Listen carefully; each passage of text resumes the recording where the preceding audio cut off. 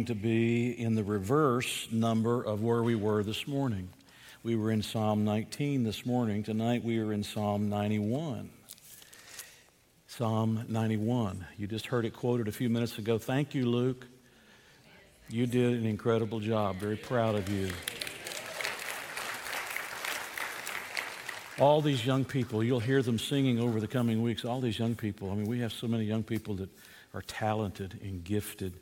And maybe not all can sing. They have gifts in other areas, but I'm thankful for every single one of them. Last week, Jeremy taught you from Psalm 90, and didn't he do an incredible job? Just an incredible job. Thank you for Psalm 90. The week before that, Brother Tim on the fly taught from Psalm 119, and didn't Brother Tim do a great job? He had to pick it up at the last minute. And we're going to have Matt, who was going to speak that first Sunday night. He was sick, wasn't able to do so. We'll have him to pick up because he's got Psalm 16. And we'll have him to come at some point in the month of August, and he'll teach from Psalm 16.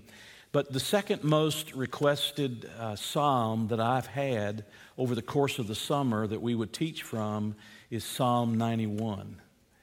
And obviously that means it's a psalm that a lot of people dearly love.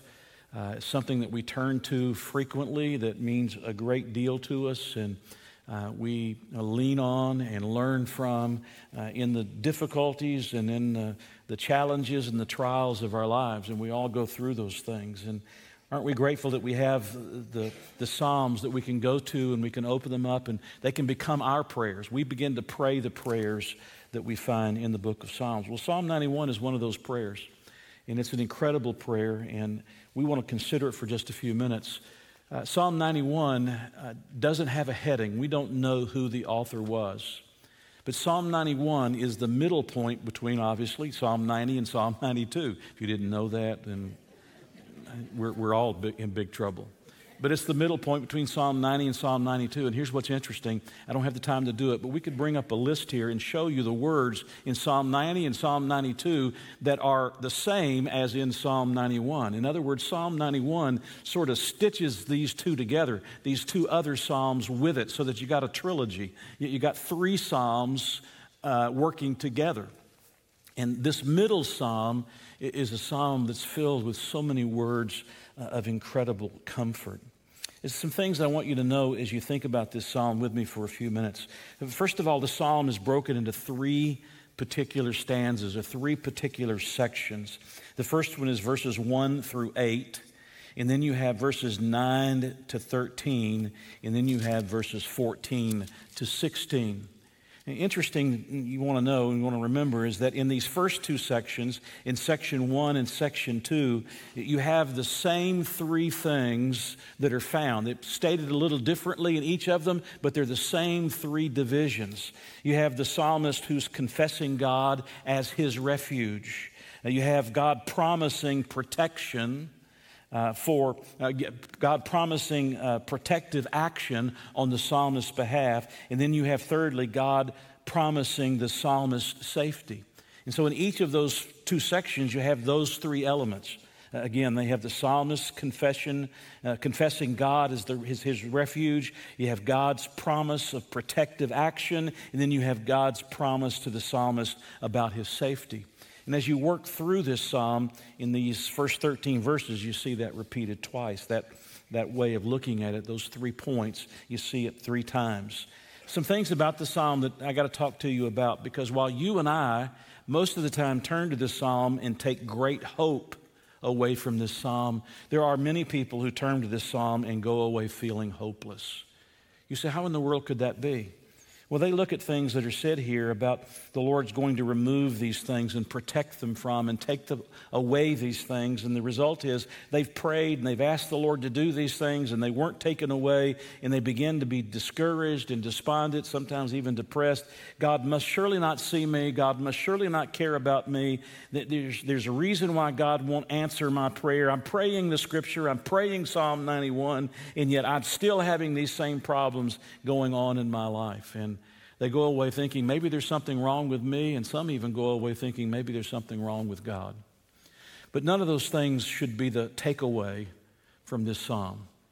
When you read this psalm and you think about what this psalm has to say, there's some things that you want to remember, because context is always absolutely essential in understanding any passage of Scripture, right? In theology or in your Bible classes, what do they say? They say context is king. You got to know what the context is. You can make any verse say anything you want it to say. You can find a verse to say just about anything you want it to say. But the question is, does it mean that in the context in which it was given? And when you look at Psalm 91, you begin to see a context that sometimes we overlook and we forget about. The first thing I want you to know about the context here is that the psalmist here was clearly not exempting everyone from all troubles. The fact of that matter is found toward the end of the psalm. You'll notice in verse 14, he says, because he has set his love upon me, therefore I will, hear the words, deliver him. If you look over a verse to verse 15, it says, I will be with him in trouble. Now, he says, I will be with him where? Not take him out of the trouble. I will be with him where? In the trouble. In verse 16, he says, and show him my salvation. Now look, if God has to deliver him, if he says, I'll be with him in the trouble, if he says, I'm going to show my salvation, it clearly isn't telling us that we're going to get delivered by praying this psalm and making this psalm ours from every reversal of life and every difficulty of life and every problem of life. God allows things into our lives, and he has a purpose for those things. And sometimes we pray and ask God to remove it. Remember, Paul prayed 3 times for God to remove the thorn in his flesh. And 3 times God said, nothing doing, not going to remove it, but my grace is sufficient for you. My strength is made perfect in your weakness. And sometimes God lets us go through things and we pray for God to remove them, as the psalmist is going to do here in Psalm 91. And we pray for God to remove them and God doesn't take them away. And we go away discouraged, either because we have failed some way or maybe God has failed us in some way. And the reality is that in the context of Psalm 91, he never promises that he'll take every problem away from us. He never promises we'll never go through any trial or tribulation. He never promises that what started in late January for me would be gone in July. You understand what I'm saying? It'll go when God takes it, when God's ready for it to go. And until then, I have to ask God to give me grace to deal with whatever I'm dealing with. You have to do the same thing. Agreed? You have to do the same thing. Whatever you're going through, you have to ask God to give you grace until God is ready to remove it, until God is ready to take it out of your life. And in those moments of each day, sometimes it's more difficult to deal with them and handle them, and other times it's more easy to handle them. But he's clearly not telling, the psalmist is clearly not telling us here that we won't have any troubles if we just get this psalm prayed right, we just understand this psalm right, because he talks about being delivered, he talks about being with him in the trouble. He talks about showing him my salvation. In other words, the psalmist has got a problem. Something's going on. He's in the middle of it. God's going to be with you in it, and when it's his time, he will deliver you out of it. But until then, we have to be patient to wait on God. There's a second thing about the context that I want to make sure that you understand, in that this context, the context of this psalm is really in many ways the context of threats that God is making toward the wicked and promising the believer that he won't have to endure those same consequences. The key really to understanding Psalm 91 is verse 8. Notice what he says. Only with your eyes shall you look and see. Now what is he going to see? And see the reward of the wicked. You hear what he's saying? Think, if you will, this way. In the Exodus, the children of Israel had been in bondage and in slavery to the Egyptians. And it came time for God to deliver them. And God brought a man to the forefront, Moses, who said he wasn't able to speak and didn't have the confidence to lead all those people out of Egypt and across the Red Sea and across the desert and into the Promised Land. So, God gave him a helper. That wasn't much of a helper, but, God gave him a helper. But ultimately, what began to happen?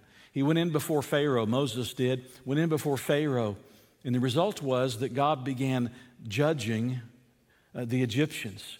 Do you remember the first 3 judgments that God exercised against the Egyptians? And did you carefully read that God also caused that judgment to fall not only on the Egyptians, but the Hebrews had to deal with that judgment as well, right? But after the 3rd of those plagues that God brought on the Egyptians, what happens? God says, I'm going to make a distinction between the Egyptians and between my people. And his retributive justice was going to fall on the Egyptians, but I'm going to protect my people from having to experience that justice themselves. That's very much the picture of what's going on here in Psalm 91. You see God saying, I'm going to reward the wicked, but I want you to know that I'm going to take care of you, and I'm going to oversee you, and I'm going to protect you, and I'm going to keep you from those things that I'm going to pour out on the wicked. So he's not promising that we'll never have any troubles. There won't be times that he has to be with us in the midst of the troubles or the sorrows or the difficulties. He's not telling us that we can get out of every problem we ever have. Every time we pray this prayer, suddenly God's just going to, snap his fingers and it's all going to go away. He's telling us in its context that God's going to rain down his judgment, and in raining down that judgment, he's going to make sure that his people are protected and taken care of and saved from that judgment. There's a third thing I want you to know about the context, and that is that what he's doing here is he's talking about what is dear to every Jewish man and woman, for that matter. They all wanted to live a long life. They all wanted to have and love their children. They all wanted to be able to enjoy the life that they had. I mean, it's not really that much different than you and I. Any of you want to take the bus to heaven tonight? We're loading up right after the service. Of course, you can't do that, obviously, but I mean, most of us want to stay here as long as we can. It's what we know. We want to be with our loved ones and with our friends and with our family. You do reach a point in life where you get tired of the struggles and the heartaches and the heartbreaks, and you think to yourself, I'm ready to go home. How many of our senior adults, we've visited over the years, and they're in a nursing home and they can't do anything for themselves, and they lay flat on their back, and all they can do is look up, and somebody else has to feed them and change them and take care of them, and they think to themselves, this is not a life. Lord, take me home. We all can reach that particular place in life, but for the most part, we want to live as long as we can. We want our children to be healthy and prosperous. We want to be a part of their lives for as long as we can. And that's what the people of the psalmist's day, by the way, if we know David didn't write the psalm, but if Moses wrote Psalm 90, it may be that Moses wrote Psalm 91. And in Moses' day, don't you think those people wanted to have the opportunity to live a long life and to be able to enjoy their families and enjoy their children and their grandchildren and watch them grow up and see them do good things? Sure, they did. But in this psalm, what the psalmist is telling us and what God is communicating through this psalmist to us is that when you're going through troubles and when you're going through trials, you have to turn to the Lord. There were all of those in those days that turned to the idols. They turned to the amulets, those magical amulets, and they prayed to these kind of things that had no power to do anything, witch doctor kind of things. They couldn't do anything for you. But he's saying, look, you don't trust any of those things. You don't turn to any of those things. None of those things can deliver you. None of those things can help you. You turn to me. I am the only one who can bring deliverance in my time. And so, as you look at the context and we read this psalm in just a moment, I want you to remember, he's not promising a blanket promise that you'll get out of all trouble and all problems in your life. Matter of fact, he says, I'll be with you in trouble. He's reminding us that we have to turn to him and not to anything else in the moments of our trouble, because he alone can help us. All of these other things we turn to are insufficient to be able to help us. And he's reminding us that if what I say is right about this, that we're talking about God's retributive justice against unbelieving mankind, that God is the one who will protect us from that. By the way, won't that be great? Do you know what the rapture is about? Yes, I believe in the rapture. If you don't believe in the rapture and you're a life group leader, you need to resign. We believe in the dispensational interpretation of the Scripture. We believe in the second coming of Jesus, first for His church, and after 7 years to establish His kingdom on earth, and 1,000 years to reign on earth. If you don't believe that, you shouldn't be teaching. You shouldn't be leading in a life group. That's who we are. That's what we believe. Well, aren't you open-minded? I mean, don't you want to be intellectual and open-minded? No! I've already been through the intellectualism part of it. I've already settled on who I am. I'm not searching for who I am. I'm already settled on who I am. Go with me or go somewhere else. That's the way I feel about it. Are you happy tonight, Pastor? I'm happy. I'm happy. I don't know of anybody that's got a problem. I just want to make it clear. We got a doctrinal statement. If you're going to teach in a life group, follow the doctrinal statement. That's what we believe. That's what we teach. That's the truth that we uphold. Now, I don't know what I was talking about.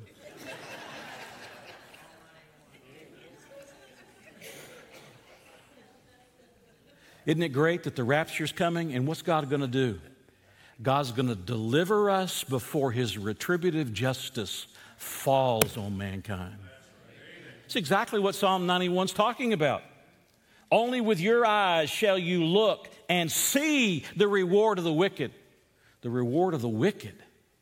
I mean, we read through the Revelation and we saw what was the reward of the wicked. Ooh, I don't want to be here. I'm thankful God's delivering us before that ever happens. And so you got to keep these things in mind as you begin to read this psalm. And you read it in these three parts. Notice in verse 1, he who dwells in the secret place of the Most High shall abide under the shadow of the Almighty. I will say of the Lord, He is my refuge and my fortress, my God, in Him I will trust. Now let's just stop there for a moment.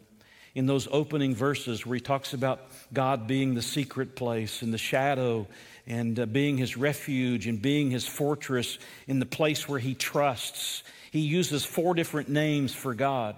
He uses the name Most High, the name Almighty, the name Lord, and the name God. Most High is a Hebrew word that means He's above all the kings of the earth and above all the false gods. The Almighty is Shaddai. It's sometimes translated in some places as El Shaddai, but here it's Shaddai. It means the all-sufficient, always adequate God. When he says the word Lord, all capital letters, he's talking about Yahweh. He's talking about Jehovah, the covenant-keeping God. God keeps His promises. And when you get down to the word God itself, it's the word Elohim. It's the word that's used in Genesis 1 when he talks about the creation of all things, that Elohim has done all of that creative work.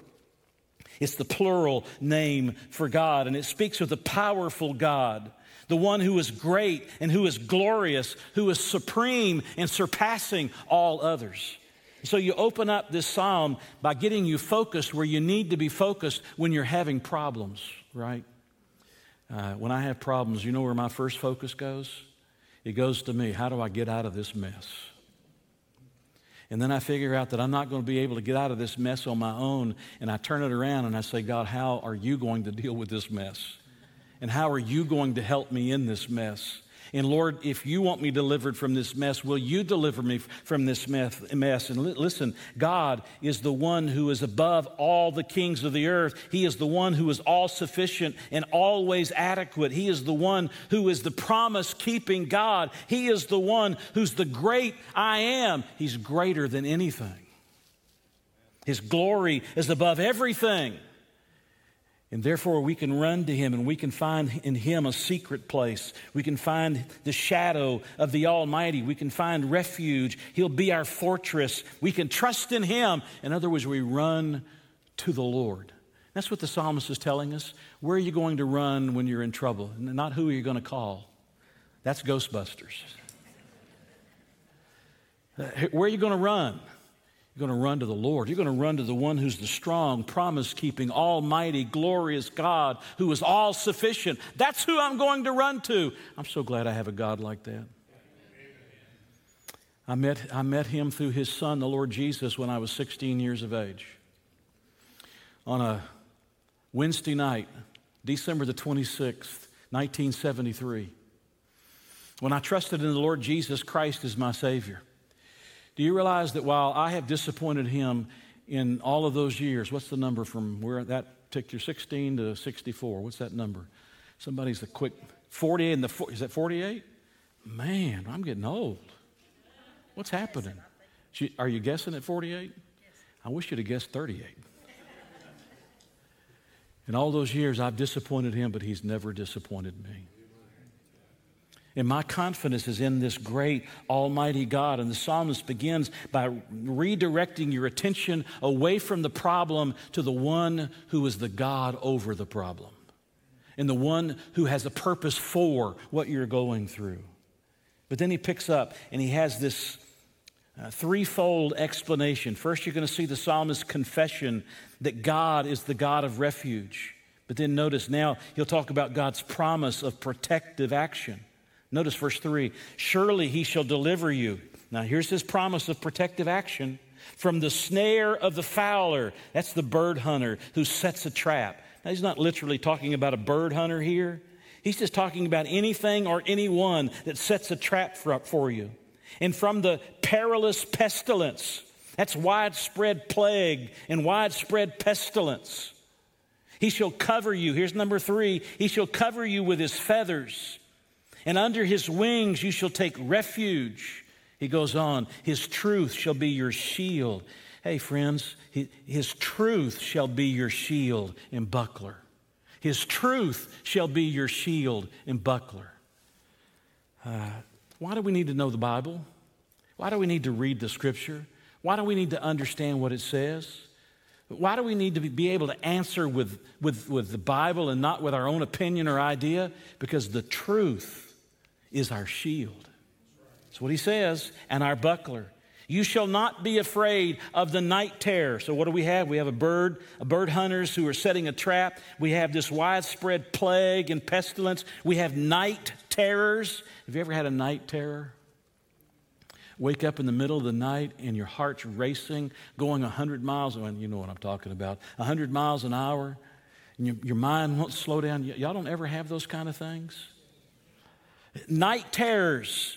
He goes on, nor of the arrow. Not only will he keep you from the night terrors, he'll keep you from the arrows that fly by day. And then he continues and adds to it, nor of the pestilence that walks in darkness. And that's pestilence, that's disease, that's COVID-19. You don't know where it is. By the way, can I just stop here for a moment?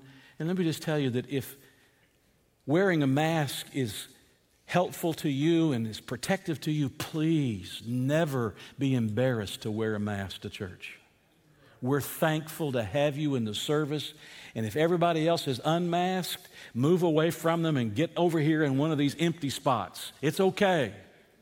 We're glad for you to be here. Don't ever be ashamed to wear a mask. Amen? It's not a political issue for us. We want people to be safe. And there's pestilence that walks in the darkness. My doctor told me this past time, he said, don't get any more vaccines of any kind. So now I'm looking. I'm in the darkness now. What's this, monkeypox? I mean, am I going to grow hair? Are my teeth going to grow long? I mean, what's going to happen to me? Nor of pestilence that walks in the darkness, nor of the destruction that lays waste at noonday. Wow. He goes on. A lion may fall, 1,000 may fall at your side and 10,000 at your right hand. Hear what he's doing now? He's gone from confessing that God is the refuge, verses 1 and 2, to God promising that he's going to take protective action. He's going to take care of you against those who are hiding and trying to trap you, the plagues and the pestilence, the night terrors, the incoming errors, the lions and the serpents that we'll talk about in a few minutes. God's going to protect you from those things, but then he promises the psalmist safety. He He says 1,000 that may fall at your side and 10,000 at your right hand. In other words, he's saying against all odds. I mean, this is overwhelming odds. How could you ever overcome 1,000? How could you ever overcome 10,000? Well, 1,000 or 10,000 with God is nothing.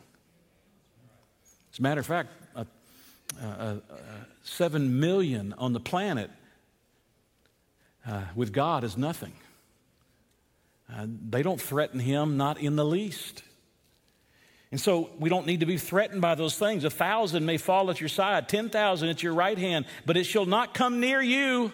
It'll not come near you. Here's the idea of the retributive justice. All this judgment's falling on the unbelieving, on those who've rejected God, and God's raining down his justice, his judgment. But I'm protecting you from those that lay traps for you. I'm protecting you from the plagues and the pestilences. I'm protecting you. I'm watching over you. I'm shielding you like I did my people in Egypt when I had the plagues, the last 7 of the plagues, and I kept you away from them. He says, only with your eyes shall you look and see the reward of the wicked. So God is going to rain down his reward on the wicked. Then he comes back and he's going to repeat the process.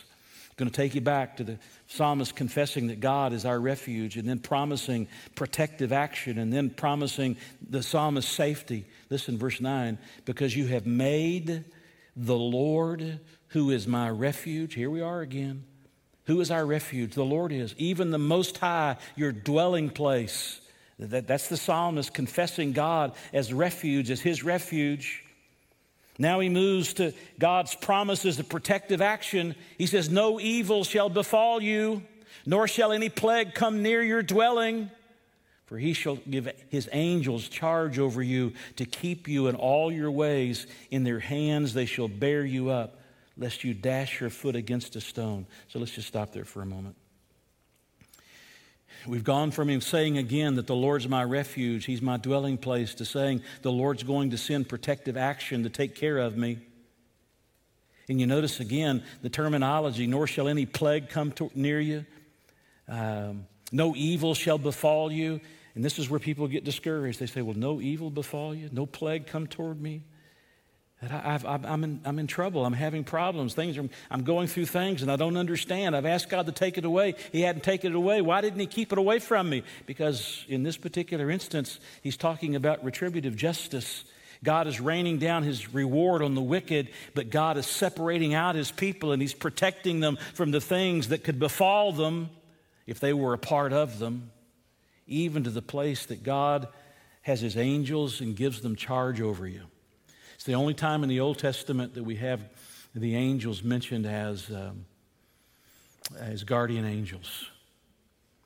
I don't know if y'all know this or not. You probably should understand this. That my guardian angels retired. I wore them out. Some of you have worn your guardian angel out.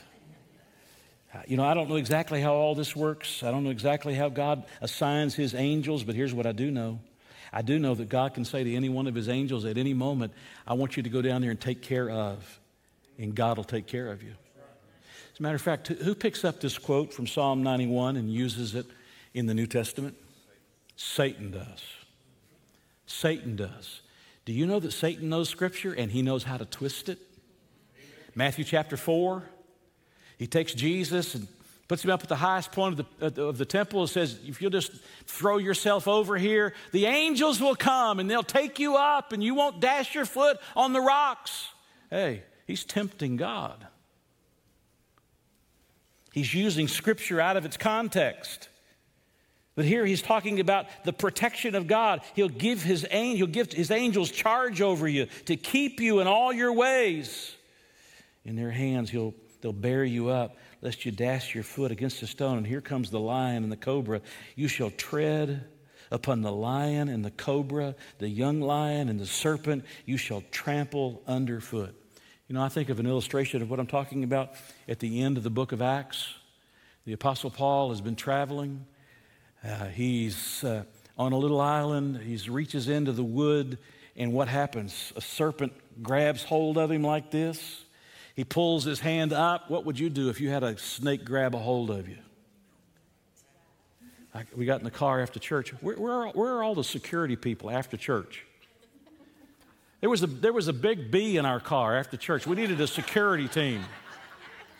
Mary's freaking out in the passenger seat.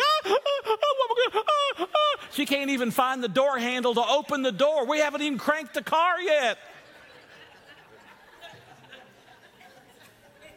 But her brave husband swatted the bee out the door once she got it open. I hope y'all know I'm just kidding. I'm just having fun. I have no bravery at all, period. Can you imagine if there had been a snake in the car? And she had gotten in and the snake had lashed hold. Paul had a snake hanging on to him. What'd he do? And everybody was watching. He's going to die. He's going to die. He's going to die. Let's watch him. He's going to swell up. He's going to die. He didn't die. Hey, you know what God did? God protected him. Now, does that mean we're going to have a snake handling service? If we do, I resign. I'm not drinking poison and I'm not playing with snakes. And the Bible doesn't tell us to do that. You don't tempt God. But God can protect somebody who reaches into a pile of wood and comes up with a snake latched onto his hand. God can keep him from dying, can he?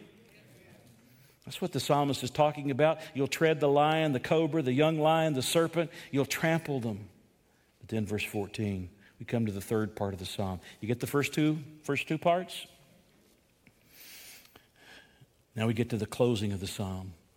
Because he has set his love upon me, therefore. Now listen to the I wills. I love this. I will deliver him. I will set him on high, because he has known my name. He shall call upon me, and I will answer him. I will be with him in trouble. I will deliver him and honor him with long life. I will satisfy him and show him my salvation. You see what he says? Those that are possibly experiencing the retributive justice of God all around you, even to the degree of 10,000 falling all around. Snakes and lions and pestilences and people laying traps for you and night terrors and incoming arrows. God protects. God says, I'll shield you. Because I never meant my retributive justice to fall on my people. It was to fall on the wicked who've shaken their fist in my face. I'll deliver him. I'll set him on high. When he calls on me, I'll answer him. I'll help him when he's in trouble. I'll deliver him and honor him. I'll satisfy him. I'll show him my salvation. And he'll know that I took care of him and I watched over him. Do you see what the psalmist is saying? I'm running out of time. I got 2 minutes left. And I've got 20 minutes of material. Notice what he says here in verse 14. 3 reasons why God said he would do this. Number 1, because he has set his love on me. I don't think I can say anything more to you than to say, set your heart on God. You might not like me. You don't have to like me. You're not going to answer to me. I'm going to have to answer for me, not you have to answer for me. I got to stand before God on my own. You got to stand before God on your own. It's not about me, whether you like me, you don't like me. I want you to set your heart on God. Maybe I'm not the best instrument, the best vessel to be able to, I'm sort of a crackpot kind of a vessel. I'm not one of those fine vases that you put things in. I'm sort of a crackpot. Maybe you don't like crackpots.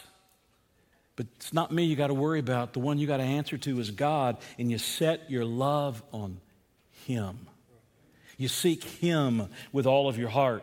Notice in the middle of verse 14, because. Here's the second one, because he has known my name.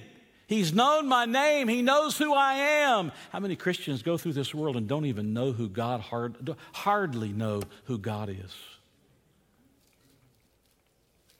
And then he says, if you'll notice that I will be with him in trouble. I'll deliver him, honor him with long life. I'll satisfy him. Verse 15. He shall call upon me. He sets his love on him. He knows who God is. And what does he do? He calls on God. Do you see the three? He sets his love on God. He knows who God is.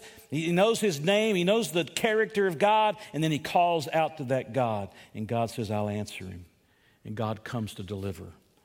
When the retributive justice of God is falling on the wicked, God says, I'll protect my people and keep that away from them. I'll watch over them and shield them from it.